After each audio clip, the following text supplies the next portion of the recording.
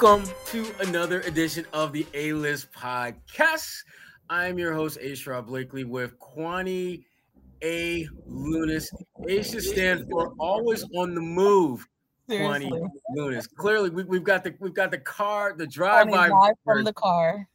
Exactly. Nothing I will love stop the pod, all right? it. Will not stop the pod. The pod will go on and on and on, regardless of the locale. Mm-hmm. Uh, Before we get started, again, another shout out to our sponsor, betus.com. We'll talk a bit more about them later on, but the A-List Podcast, subscribe, available on all your podcasting apps. That's what we are, and that's what we do. Now, we finally have games, or I should say games, because we can talk about the game they just played, the Boston Celtics. We can talk about the game that they're going to play soon down the road. Now, looking back, let's start from the beginning, which was at New York. Amazing game. I mean, one of the best games we're going to see in a long time. Yes. And here's the thing, and I wrote about this for fullcourtpress.bulletin.com about the atmosphere in Madison Square Garden, because the game itself was awesome, but the atmosphere was so pre-pandemic, where you got, there were a couple of folks who were staggering out of the garden who had a little bit too much to drink. You got dirty rappers all over the floor. You got fans screaming. You got just afterwards, you're ringing in your ears because people were screaming so long and so loud. It was as if there never was a stoppage of play. It really felt like a real NBA game. And then the game itself was amazing. Jaylen Brown. Whew. Talk about him. My goodness. I mean, straight out of protocol. JB, 46 points in 46 minutes. With symptoms. Were you as just shocked and amazed as we were at the way he played? I was more shocked because he had just came off of the COVID protocol, and specifically because he mentioned how he had been having a little bit of trouble breathing. And that's the thing where for basketball, for you to have the endurance to play not a full game, but a game with 2 overtimes, that's what really shocked me. And obviously to see the way he was on fire on the floor, to drop 46, to break, his name was mentioned with Bob Cousy and Paul Pierce for breaking overall record for the Celtics, all-time scoring record for most points in a season opener. And I'm just like, when your name is put in sentence with legends, you already know you're doing something well. And he just went out of the park. I'm thinking, because I was in New York at the game, and what really jumped out to me about Jaylen, not only was he scoring, but it was the way that he was scoring. I mean, Jaylen was finishing at the rim, knocking down 3 balls, 8 of them last I checked. And one of them, he even hit the Lillard logo 3 ball, the one that brought them just a little bit closer to sending that thing into the first overtime. And Jaylen, again, every year he comes back with some part of his game that we did not anticipate would be as exceptional or impactful as it was. I thought his range with that logo 3 ball was something that I don't think Jaylen had. I don't know if I've ever seen him take a deep 3, because even when he's kind of just bringing the ball up and folks give him space, he's not he doesn't normally strike me as a deep 3 ball taker, but he knocked the one down that mattered most. And the handle was tight. I mean, splitting defenders, getting to his spots. Jaylen Brown, on a night when there were so many other guys who had so much more, I would say, added incentive to go out there and put up big numbers, he was the best player on the floor. And no disrespect to Julius Randle, because Julius Randle, as someone who back in the day liked to play bully ball, I respect what Julius Randle was doing. That was bully ball 101. Any kids out there, if you want to know what this bully ball at the highest level looked like, take a look at that first game between the Celtics and watch Julius Randle, because that's all he did. I don't want to talk about Grant Williams, because anything I would say about Grant Williams at this point in time would not be nice. But Julius Randle put him in the blender multiple times. I felt really bad for Grant, because I think Grant's a better player than what we saw. But if that was the first time you've seen Grant Williams play, you're thinking like, why is this dude in the NBA again? Right. It was bad. It was really bad. But as good as Jalen was, Jason Tatum, not so much. Could not make a shot. Could not make a shot. I was a little surprised. I don't know how you saw, but I was a little surprised that Tatum struggled the way he did. I wasn't. I'm never surprised when either of those players either do poorly or play well, because as we've talked about in previous episodes, when one is doing well, it seems as though the other is suffering in some form. And obviously for Tatum, it was his shooting. He had the hustle, obviously, but everyone, you go to NBA Twitter and there was just a huge disappointment. One theory is because he was wearing a Lakers jersey earlier that day in the commercial. The Lakers curse. So I think that could be related, but I was definitely just disappointed, but definitely not surprised, because everyone's going to have an off day. Unfortunately, it shouldn't be your season opener. Yeah, and just for folks, just so they know what we're talking about, he did this kind of reenactment of a Kobe Bryant moment for the NBA. I think it's part of their 75th anniversary series of events, and obviously, it's well documented that Kobe Bryant was Jason Tatum's favorite player, the guy that really gave him that passion to play basketball, and certainly Celtics fans were in their feelings about that. They made it very clear that they did not feel good about that, and you wonder if there's just a little bit of Laker mojo with that. But here's the thing: Tatum is good for a game like that, or 2 or 3 every year he's been in the league, and so I'm okay with that, because here's the thing: I would have been more disturbed if Tatum had a rough shooting night like that, and it was because R.J. Barrett was locking him up. R.J. Barrett is not a lock him up type of defender. Not even close. And it's funny listening to like folks in New York who talk about, oh, he had Tatum locked up. I'm sorry, but if Tatum misses like 12 open jump shots, that does not qualify you as locking him up. Yeah.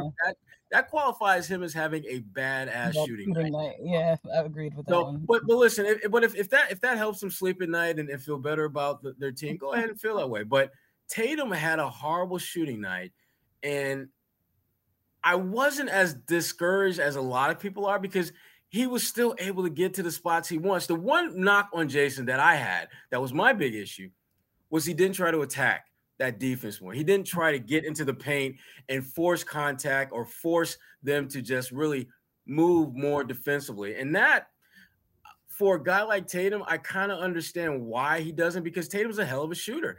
And if a dude is supposed to be guarding you and you're wide open, you're supposed to knock that shot down. And he didn't do as good a job with that as he should have. But again, I'm not losing sleep over Tatum having a rough opening night. And he was very aware of it. There were points in the game where he had the clear shot, and you notice he made that extra pass to Jalen because he knew Jalen was on fire that last night, or the night they were playing. So he's very self-aware, which is something that you do need, that basketball intelligence to say, all right, I'm not having a good night. Even though I'm open, let me just make that extra pass and see what happens, because I don't want to jeopardize our possession because I already know that I can't play at this moment. Well, Jalen made a lot of folks' numbers look better than their actual play was. I mean, Dennis Schroeder, and again, I give Dennis a lot of credit. He made sure when he got in the game, he got that damn ball to JB. And he had like 8 assists, and I think maybe 5 or 6 of them were to Jaylen Brown, which again, that's just being smart about your game and about what you can do to help the team. But overall, though, I mean, this was one of those games where, again, there just wasn't enough second line support. Schroeder did not, I think, he had a great game. I thought he did some nice things, but he didn't play great. And Romeo Langford had another really good game. He had like 10 points, but the problem was that he was getting a lot of that action filling in for either Jalen or Jason. And down the stretch, you had to have those two out there. And Romeo didn't really see much time down the stretch, even though he had been playing a pretty good game. And again, it's one of those catch-22s. I mean, do you play the young guy who is playing better in stretches than Tatum? Or do you go with the two-time All-Star who's on a max contract, who their play will have a heavy impact on you keeping your damn job more than just a year or 2 or 3. So those were some of the things that Ime, certainly had to kind of really make split decisions on about, And again, I thought overall, there were more encouraging things about this game than I felt discouraged about. But the guy that I just mentioned briefly, Romeo Langford, who John Zanis and the Garden Report crew know I got all Romeo stock. I got it before he started balling. I took all those chips, put them on the table, and said I'm rocking with Romeo. Mm-hmm. And Romeo is making me look really, really good right now because he is balling out. And the thing about Romeo that I like, and it sounds simple, but players screw this up all the time. Make the basic play to keep your ass on the floor. Your job is to defend, knock down open shots, run the floor, get a rebound every now and then, and you do that, you're going to play. And that's literally all Romeo is doing. He's knocking down open shots and he's shooting with confidence, something that I don't think he always played with since he's been a Celtic. And part of that has to do with injuries and things like that. He's healthy now, knock on wood, knocking down shots, doing all the things that are going to allow him to play consistent minutes. Agreed. Now, that being said, it was not a perfect game, obviously, because they didn't win. When you think back to that game, what did you like about just their play overall, Kwani, and what did you not like so much? Well, I definitely liked them on offense, obviously, even though that was mainly Jaylen Brown carrying them. But I think there was definitely what they call Celtics basketball of being intentional with who you're passing to, finding ways to get open. Obviously, defensively, they couldn't stop Randall, but right. It's one game, and I definitely want to see more from a few of the players on the Celtics. But overall, you can't. I feel like there's so much criticism you can do when a team goes into double overtime. And honestly, I was shocked when I saw that final shot go in from Marcus Smart. Like, I did not expect the game to get back to where it was. And then after the first overtime, I was like, all right. At first, I tweeted, "Are the Knicks good?" And then I realized, all right, maybe just the Celtics are playing very poorly at this moment. And then the final conclusion is that the Knicks will be a good team to watch this season, but also the Celtics clearly have a lot of work to do, and they're not the way that they've been projected. They're going to have to work on getting that focus and getting that chemistry, so to speak, of being consistent and staying strong throughout the game. Well, here's the thing. Even though the Celtics lost, I still feel after watching them play the Knicks, the Celtics are the better team. And here's why. The one guy that really put the Celtics in a bind was Julius Randle. And the one guy that you have that has the ability to neutralize, certainly not going to shut him down, but certainly neutralize guys like Julius Randle is Al Horford. And you didn't have him available. And that, to me, Al Horford is one of those X factor guys as well, because there are going to be certain matchups that the Celtics will have this year where Al's role will be so big. And New York is one of them. If these two meet in the playoffs, I like the Celtics' chances if they've got their full allotment of players available. Al Horford is that important in that particular matchup because of his ability to deal with Julius Randle. And frankly, him and Rob Williams, I think that's a major problem for Julius Randle if you get into a playoff situation. If he has both of those guys available out there trying to defend him, because Grant Williams, this was just a rough game for Grant. I mean, Julius just absolutely devoured him. I mean, it was bad.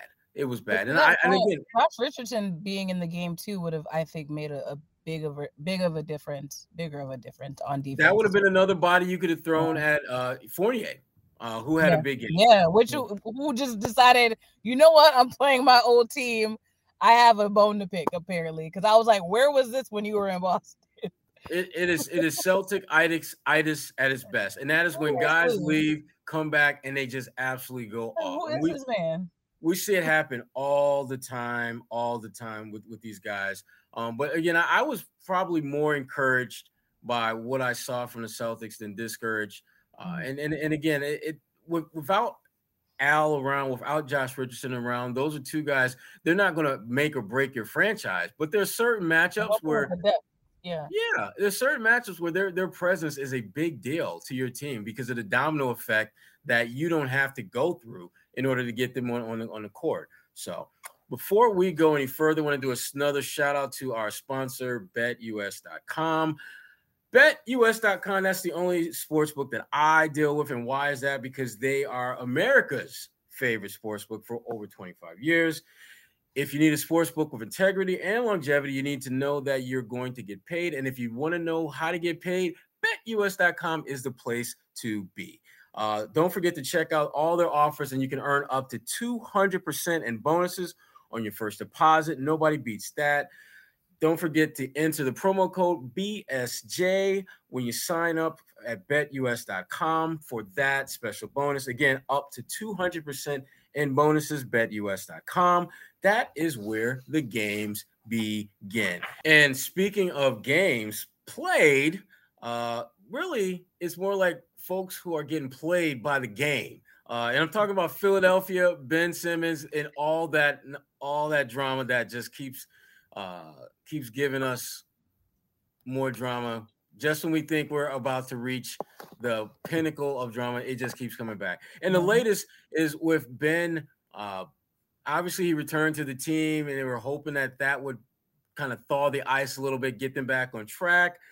And then Ben gets suspended for the first game of the season because he doesn't want to do some drills that Doc Rivers wants him to do. And then they decide, let's just start preparing for, the next game. And he has an individual workout that he was supposed to partake in. But Ben had a little bit of a sore, achy back. His team gives him some treatments. He's cleared to resume.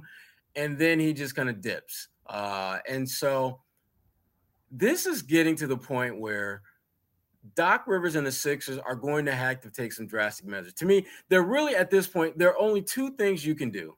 You either pull the Brooklyn card where you just basically say he's on the team, but he will not be engaged in any way, shape, or form with the team, or you start talking about a buyout. And I know they don't want to do that because the amount of money that they would have to give Ben is insane. Well, even worse than that, the possibility of him signing with a rival for pennies on a dollar is even more problematic for them. So one of the things, and their GM Daryl Morey, sorry about that. Daryl was talking on a radio station, and he brought up an interesting point about how this may linger for 4 years. And I'm thinking he's 100% bullshit about that, but there really isn't a whole lot of incentive for the Sixers to just take a bad deal, which is what everyone is offering them at this point. So how do you think this is going to play out, knowing how this is played out already? I've seen a lot of negative comments reacting to the way he's been treated and acting towards the Sixers. And my first reaction to all of it is the fact that why would you put in so much energy knowing that it's like going to a workplace where your boss doesn't like you, your coworkers don't like you. Yes, you have a job to do, and yes, you should be doing it, but what would be the motivation to be great? And for him, I think that's where it comes down to. He has no motivation to do anything for that organization. And I don't understand the people that criticize him, because if you were in the same predicament, you probably feel the exact same way. Yes, he has the privilege of being a millionaire, so it's different because, we have to go to work generally. But the way that people have taken sides in this debate, I don't really like it, because we've seen Anthony Davis do it. We've seen James Harden do it. A lot of players in the NBA have been strategic about figuring out that if they don't want to be in a city, I'm going to figure out somewhere else to go. And that's what Ben Simmons is doing now. And he's getting a completely different treatment from every other NBA superstar that's done so. So I don't know what's next. I really do think that they need to figure out a way to just offload that contract, whether that is trading him. And I understand the competition in the league. You don't want to send him to another team to be good, but would you rather just have a roster spot that is wasting away than at least have someone that's motivated to play and motivated to do well? I think with any team, wouldn't you rather that spot be filled with a mediocre player, for lack of a better description, versus someone that's not motivated at all? I would rather take the player that's willing to be in the game when I need him. At least you have a body on the floor. And Right now, obviously, Ben Simmons is not doing that in practice, let alone a game. Right. I knew that. I knew you were going to work that in there. I had to. Listen, their GM Daryl Morey, he brought up an interesting point on a radio show, and I I think it's what it's ultimately going to come down to for Philly to decide which of these paths they're going to take. And he talked about how, if is it better to eliminate a distraction or to lower your odds of winning in the playoffs? Because you can easily trade Ben Simmons today, but you will do so and lower your chances of having a deep playoff run, because whatever you get in return at this point is going to be of less value than what you are sending out. So you are going to eliminate the distraction, which is a positive, but you're going to take back less talent, which is a negative. How do you find that happy medium, which is what the Sixers are looking to do? Now, here's my thing with what you said, Kwani. I think the criticism that Ben is getting is absolutely warranted, because the criticism that he's getting is based on his performance. It's based on his play, or I should say non-play. When you are making the kind of money that he is, you have the position that he is, there's an expectation that when the big games are there and those moments are in front of you, you at least meet those moments. You don't have to always be successful. In other words, to me, the only bad shot down the stretch is a shot not taken, because bottom line, that's the only way that you can guarantee you're not going to fail, is to not try to succeed. And that is the issue that the Sixers had with Ben. He has been there long enough to where there's a clear and undeniable flaw in his game, like every NBA player does. Every NBA player has a weakness. He's the only superstar I know in the NBA right now, and I can't even call him a superstar. He's a very good player. The only very good player in the NBA right now who has a clear flaw that has done nothing at this point in his career to get better at that. And that is inexcusable to be where he's at. And frankly, Ben is, again, a very good player. But when you are being put in a position to be a great player, and you talk about wanting to be a great player, you gotta be there in the good and the not so good times. I mean, it's to the point now where, and the point that you made, Kwani, about just being somewhere where you're not wanted. The reason he's not wanted is because he doesn't want to do the things to be wanted. Better. Yeah, that's a good point. If he shot like 20% from 3-point range and he averaged 2 or 3 threes a game, fans would be cool with that, because that's like, okay, he's trying to get better. He's not very good at that now, but damn, at least he's trying to get better. Ben's not even trying to get better. In fact, he's regressing. When you are in a game 7 situation, you got the ball in your hands, there's nothing between you and that damn rim but air, and you decide to pass the ball to a guy that's like 2-3 years younger than you in the league, who shoots free throws as bad or worse than you do, and then after the game you admit that you passed the ball because you thought you might get fouled, dude, you playing scared. Not scared, scared. We don't want to play with dudes who play scared. That's the issue that I and so many people have with Ben Simmons, is that he has regressed from a guy who had a clear and undeniable weakness to his game that you could see getting better if he worked at it, to someone who's scared to work on his game in that particular area to get better at it. And to me, if that's how you want to be, okay, but take that to Sacramento.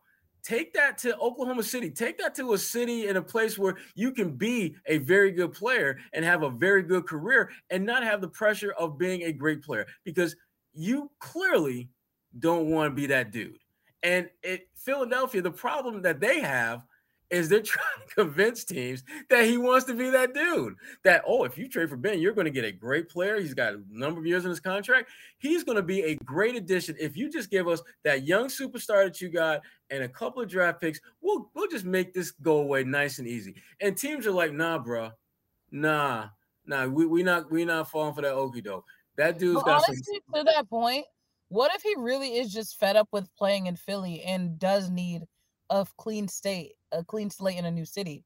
What if he goes to Sacramento and he is lights out because he's actually with an organization that give him not only a fresh start, but they believe in him enough and are willing to give him that opportunity? I understand that when he got drafted, all this pressure was put on him. Honestly, it was deserved, but at the same time, all of these guys, when they get drafted, they're the godsends, they're the next LeBron James, and then people get upset because they're not living up to the standard that was expected. But you also have to consider the pressure that you put on a 19, 18-year-old coming out of college, or, and telling them that they're the next face of a franchise. And for him, I think that was the situation. And I'm not excusing the way he's regressed, but I'm also thinking at this point, he really needs to just move to another city and start over, because it's not working in Philly. And no matter what he may be doing in practice on his own or whatever, we're not gonna see that growth because he's not playing and not practicing in Philly. No, we're not going to see that. And I got to be honest with you. Showing me like 15-second videos with you shooting threes with I don't know. That's what I Rondo. mean. That doesn't count to me. Like, okay, you worked out with Jaylen Brown, cool. No, but I want to see actual NBA play, but we're not going to see that in Philly anymore. So they need to let go, send them somewhere else. Yeah, I can't let him off the hook with the whole youth thing, because he's 25 years old at this point. He's been in the league long enough to where he is a grown ass man who knows what he needs to do. I mean, it's to the point where it feels like spitting in the wind when you talk about Ben Simmons and becoming a better shooter. It's not even about making the shots, it's about taking the shots. That's the problem that I have with him now. Before, when he wasn't when he was just passing the ball and getting other guys involved and doing a great job with that, you could kind of look past that. And Doc Rivers certainly tried to do that, where he talked about how his ability to finish at the rim is uncanny because of his size and strength and all that. It's true. But Doc Rivers has been in the league both as a player and a coach long enough to know that whatever your strengths are, there are going to be people who will force you to go to counters. You have to have a plan B, C, and D if you are going to be an A-list baller in the NBA. And Ben Simmons has a clear area that you can take away from him, which is that drive, and force him to be more of a shooter. And he's been trying to figure out ways to get around not being a shooter. And it's getting to the point where they're just too smart. They've seen enough of you to know how to minimize that part of your game somewhat. And the fact that you're not even trying. So I have major issues with him. And as much as I would love, because again, I like Ben Simmons' game. I really do. I hate the fact that he just doesn't want to get better. And that's something that in a lot of fans, that's the problem with him. And the fresh start thing, Kwani, I think it's a great idea, but there is lots of proof that even with a fresh start, he's still going to be Ben Simmons. He's still going to be that stubborn dude who does not want to take shots when they're there. But I tell you what, Brooklyn could probably use a dude like Ben Simmons right about now. Right. Brooklyn could probably use a Ben Simmons, because the Kyrie Irving-less Nets did not look good in that open. And full. Let's be honest. They're playing. They played the Milwaukee Bucks on opening night when Milwaukee got the big fat rings, and I just remember watching, like, it was just the weirdest thing. They're looking at Giannis, or they're showing Giannis getting his ring, and he's happy and he's smiling, he's all that, and then after he gets his ring, he goes back to the group, and it was like strictly business. Like, let's go. I know I got this like 22-pound thing on my damn finger, but hold my ring. It was just like, hold my ring. Some folks is hold your beer. It's like, hold my rings. We about to bust them. Brooklyn is not going to win a championship without Kyrie Irving. It is that cutting. It is that simple. James Harden and Kevin Durant, the idea that both of those guys are going to be healthy, relatively 100%, as close to 100% as possible come playoff time, with no Kyrie Irving all season long, not going to happen. And they've got some nice role players, but we were talking about this before. When your role players now all of a sudden move up the food chain a little bit, and the expectations are graded, and they have to do more things, at some point you're going to be reminded as to why they weren't in that role in the first place. Like, when the backup becomes a starter, at some point as a starter, you're going to find out why they were a backup before. And Brooklyn, I think they've got a lot of good pieces, but I just don't think a Kyrie Irvingless team is going to be enough to get out of the East, because I'm looking at those Bucks who, and I've spent some time around some of those players, leading up to the season. They ready. They are ready. They got, and the way that Milwaukee has set up their team, they are the blueprint that teams who are looking to build consistent title contending teams want. You've got Giannis Antetokounmpo. You've got Drew Holiday. You've got Chris Middleton. Those three, that's your big three. Those guys are signed for at least 2 more years after this season. So your core ain't going nowhere for the next couple seasons. Whereas Brooklyn, you got KD, Kyrie, you're not offering him an extension anymore. And then you got James Harden, who you have offered an extension for, but he's like, he don't know he's gonna take it now. Yeah, he's so there's a lot of uncertainty about your future. There's a lot of uncertainty about your present, and that is a bad cocktail to mix together when you try and win a championship. So Kyrie Irving, the domino effect that his decision to not be vaccinated is having on the NBA is incredible, because while he may believe it's a personal choice, the impact that it is having on so many others is incredible. Yeah, he needs to figure out what he's gonna do. I know he already made the decision that he's not going to get vaccinated, but at this point, I mean, not even him, honestly. The front office needs to figure out what their next steps are going to be, because this is not a viable option at this point for Brooklyn. Better luck for the Celtics at this point. That's, for me, I'm looking at these teams in the East that are going through all this drama, and I'm like, all right, let them shoot themselves in the foot, because that just opens the pathway a little bit more for the Celtics fans that are looking for their team to make it a little further down the Eastern Conference. So, well, absolutely. I mean, now you feel as though you got a puncher's shot against both of those teams, because a key piece to their success is not going to be in the mix, or is at least looking that way. It's particularly with Philadelphia, because Ben Simmons, he does as good a job as anyone in the NBA defending Jason Tatum. And when you lose the one guy who matches up well with the other team's best guy, that's a problem. That becomes it, because now all of a sudden you've got to slide someone else over to handle that business, and then they will get the business. And that means whoever you got dealing with Jaylen Brown, they're going to get the business. And so there's this domino effect where you're going to, other than Joel Embiid, you're going to get progressively weaker at almost every other spot because you don't have Ben. So Philadelphia becomes a very vulnerable team for the Celtics to kind of leapfrog over.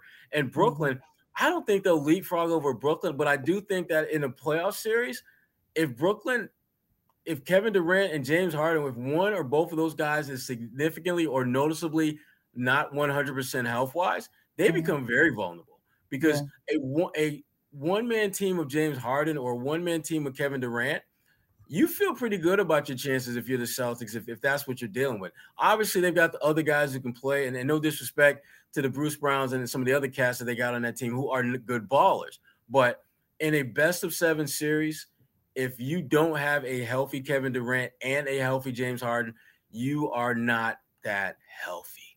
Yeah. You're not going to be nearly as dominant as you on paper could be. And again, it all comes back to Kyrie Irving. And then I remember when Kyrie Irving made the decision not to come back to Boston, which came after he said he was coming back to Boston, which is a whole nother thing. If you'll have me, fans, I'd love to come back. That's good, Quanny. I like that. You should be Kyrie Irving for Halloween. That's what we should all be Kyrie Irving for Halloween, and just say what we're gonna do, and then we not do it. Yeah, like, if you give me this candy, I will not be back next year, and then come back 5 years later. I changed my mind. I'm back. Give me some more candy. I like that. The thing about just the impact that he's had on the league is just it's amazing to me. It really is. But it just goes to show the power of being an NBA player at the end of the day. Yeah, but it also, with Kyrie and again, not kind of beating the Ben Simmons horse to death, but we're gonna whack it 2 more times. Okay. But Ben is a different player than Kyrie, different player than James Harden, different player than Anthony Davis. All of those guys were face of the franchise players. And so when they pull that, I want to get out of this situation and I'm going to do XYZ 1, 2, 3. They did that from the ultimate position of power. They were the best thing that their franchises had going. Ben, you're a clear number 2. You're like, you're the Scottie Pippen of the Joel Embiid. Yeah, you are the really high profile supporting actor in the play. But you ain't. But when the lights come on and everyone is looking for the main attraction, you're on the stage, but you ain't in that spotlight. And so when you're trying to flex, like he's trying to flex now, they're just like, wait a minute. I think you forgot your place in the pecking order, son. You may be important, but you are not the main attraction. And even though we're paying you main attraction money, we know better. And unfortunately for the Sixers, so do the other 29 teams in the league know better. Ben Simmons is going to be a difficult one for them to move because there are very few teams that see him as the number one option. And if I'm paying number one option money for a guy who is clearly not that, what exactly is my incentive to do that anyway? Unless I've got a roster full with guys that I don't want to deal with, who have contracts that I don't want to pay out, then we can talk. But that's not what Philly wants. They want a legitimate star. They want like a Dame Lillard or someone of that ilk where when you make that trade, there's going to be buzz in a positive way for you. But if you're making a trade and you're getting like, the backup small forward and the third string center and 3 draft picks, people are going to be looking at Daryl Morey like, what the hell are you doing? Absolutely. What in the hell are you doing? And that's what they're trying to avoid. They want this trade to be a splashy move, an impactful player. And I get that. All teams want to do that. But the difference is this. They have a player they're trying to move who has some legitimate character issues and concerns. I mean, it wasn't the fact that he just shrunk in the moment of that one playoff game. It's the fact that he shrunk in the moment of that one playoff game. He hasn't shown the willingness to get better, and that stubbornness is going to be a problem. Yeah. Rich Paul has his work cut out for him when it comes to really convincing a franchise to scoop him up under their wing because a lot of people think that the Lakers are kind of maybe a default organization that maybe they would take him on. But if I'm LeBron, I'm not sure I want this dude on my roster. But if you're LeBron, you're not going to that LA team and acting dumb. You're gonna be motivated to play. Come on now. Right. And well, the thing about the Lakers now, and again, the Lakers, they got all the OGs. I mean, they got all the OGs of the last decade on their team. It is like a fantasy league for the 35 and up. He could gain from that wisdom of playing under all those people that actually have, honestly, not that LeBron has more patience, but I think working under a player like LeBron versus, as we've seen, a Joel Embiid who said, I'm not here to babysit. LeBron's also not here to babysit. Let me be clear about that. But again, I just think it's soured. Like, that's really all I can say. It's soured in Philly. It's never going to work out, and he really needs to go. Anywhere he goes, I'm willing to put money on it that he would actually be motivated to be better. Like, I really do think that. I think the key for him is go to a small market. Because if you go to a small market, you become a big fish. You become a big fish in a little pond, and they will be more than happy for you to never take a three-point shot in the rest of your life, as long as you're giving them those 20 points, 7-8 rebounds, 9-10 assists, and team lose by 3, and you don't go to the playoffs, and you have a great season where you win like 38 games. That could be Ben Simmons' future. But if he's like somewhat serious about playing for teams that are title contenders or building towards that, he's got to change himself. And he's got to convince other teams that he's willing to change. And that's where, to me, Rich Paul, that's going to be the challenge that he's going to have, is convincing teams that Ben is willing to make the necessary changes in his game, in his career, in his approach to leadership that you need to have in order to feel comfortable bringing him into the fold. I've mentioned Sacramento many, many times because I think, honestly, that's the one team that has a lot of talented young pieces that they could cobble together that the Sixers would have some interest in. And Sacramento, they're not winning no damn title anytime soon. They know that. We know that. They could benefit from the attention that he would bring to their organization. The fact that he does have the type of game that if he's going out there getting you 25, 12, and 7 and you lose by 6, people are still going to watch that game because of what he can do. Now, is he going to help you win? I don't think he's going to significantly help you in that regard, but that's the choice that you have to make.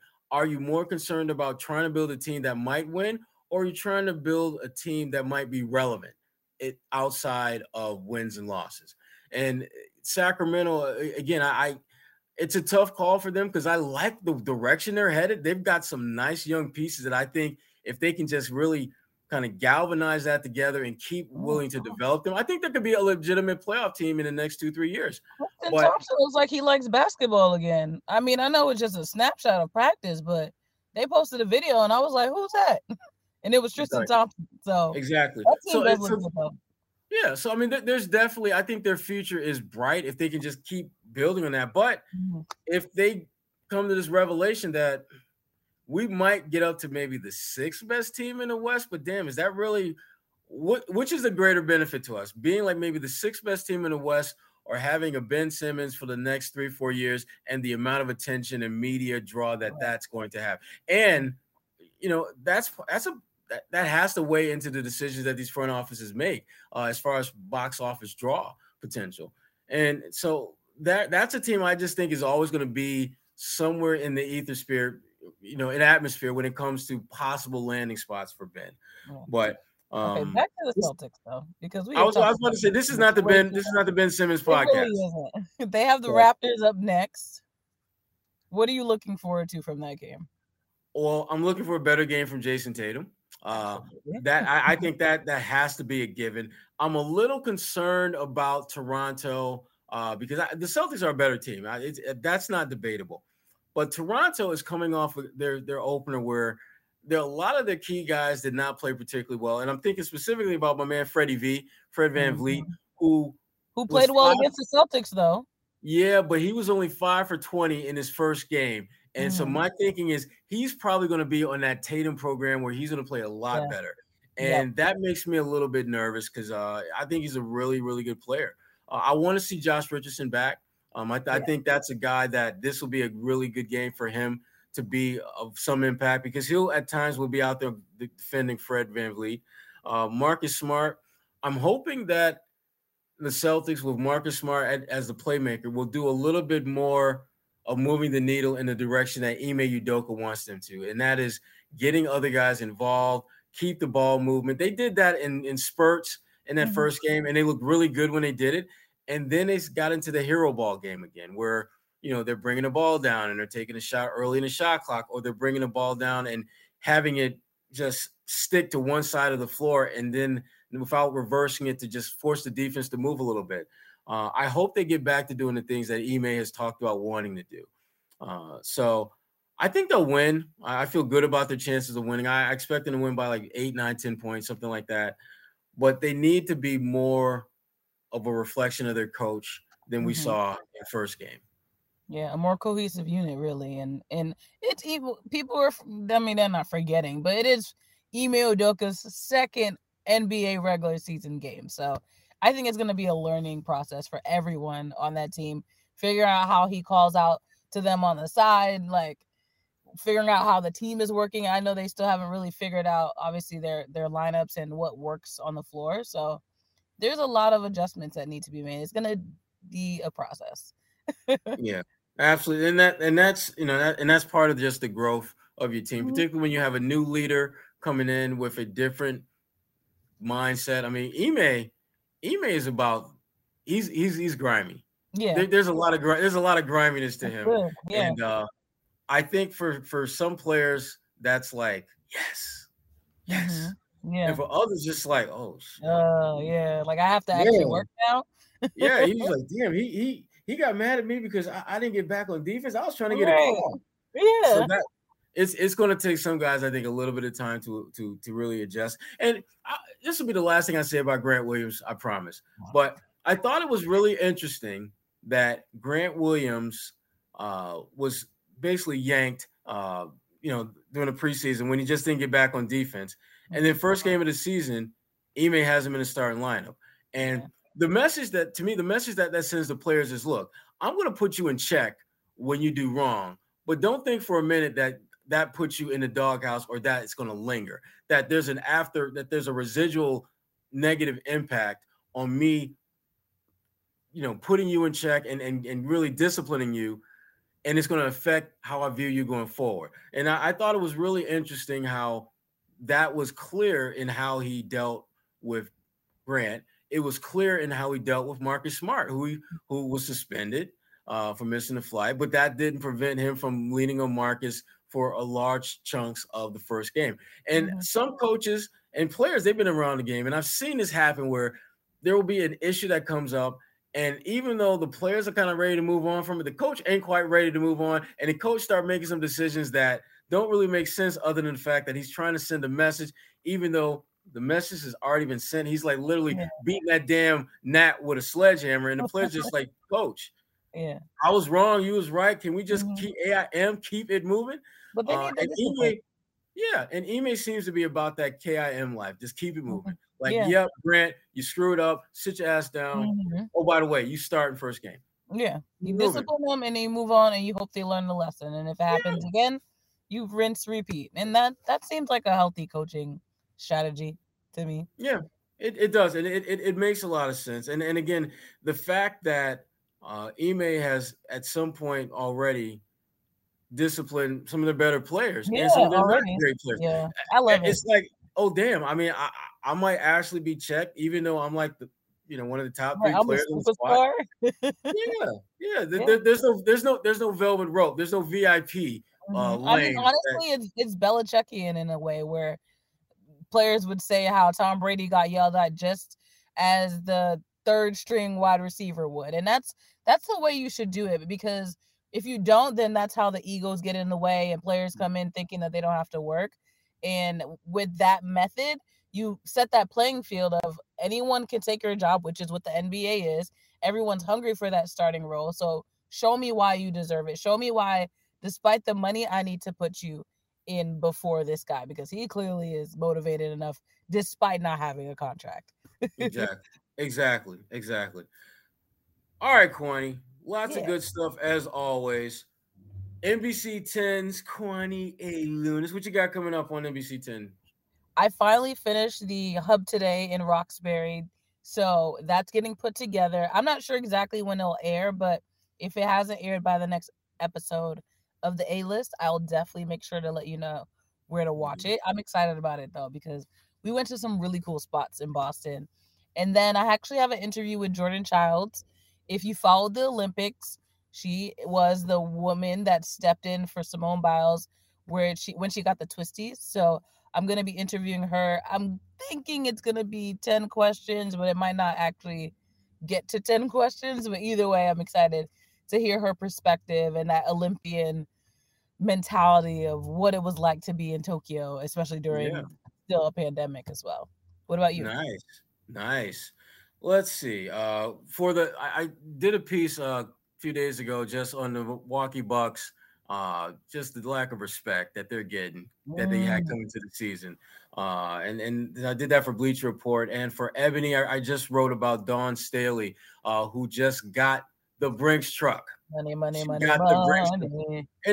the cool thing about Dawn Staley is that as much as it's great that she got the money, she's been very outspoken about pay equity. And I wrote about just how that to me is going to be her legacy for the game of women's basketball, because I do believe that she's going to be the blueprint for other highly successful women coaches to get paid like their male counterparts. And so I was really excited to just kind of delve into that a little bit, and just doing a lot of different Celtics centric content for my newsletter, fullcourtpress.bulletin.com. Yeah, I got it today. I will be banging out content for that. There'll be something up over the weekend, Friday or Saturday, just looking ahead to the Toronto game and just kind of laying out just some of the different issues that the league is dealing with now, and with player empowerment, not quite what they thought it was going to be. This is not how this was supposed to go. Right. So I think I signed up too many times for your newsletter because I get it 3 times in a row every morning, or every time you write it at least. well, But usually good, every morning. good. The It's like more, the merrier. A Sherrod Blakely. I'm like, I In get it. case You you wrote didn't another. get, in case you didn't get it 16 seconds ago, we're gonna make Right. sure you get it Read in it seconds. again. Yeah, read it one more time. But see, that's so again, just this is a great time of year where there's so much going on. When we're not even talking about the Red Sox and what they're doing, which is having an awesome season. I mean, The Patriots season in full bloom. It's a little different around Patriotville now than it has been past years, which is interesting in itself. And the Celtics Bruins are just kind of getting this thing started. So lots of and great don't stuff forget happening. the New England Revolution that are still The killing champs. it in MLS. So please put some respect on their name as well, because they're They not have getting. been really good. They have been really good. No, you're Awesome right, sport. man. You're right. You're right. I'll pay You're attention. absolutely right. Way to show your well-roundedness, Kwani Okay. Lunis. And before we head out, just another shout out to betus.com. And don't forget the sign up bonus promo code BSJ and get up to 200% bonus on your first deposit. For Kwani A. Lunis, I'm A. Sherrod Blakely, and this is the A-List Podcast, and we are out.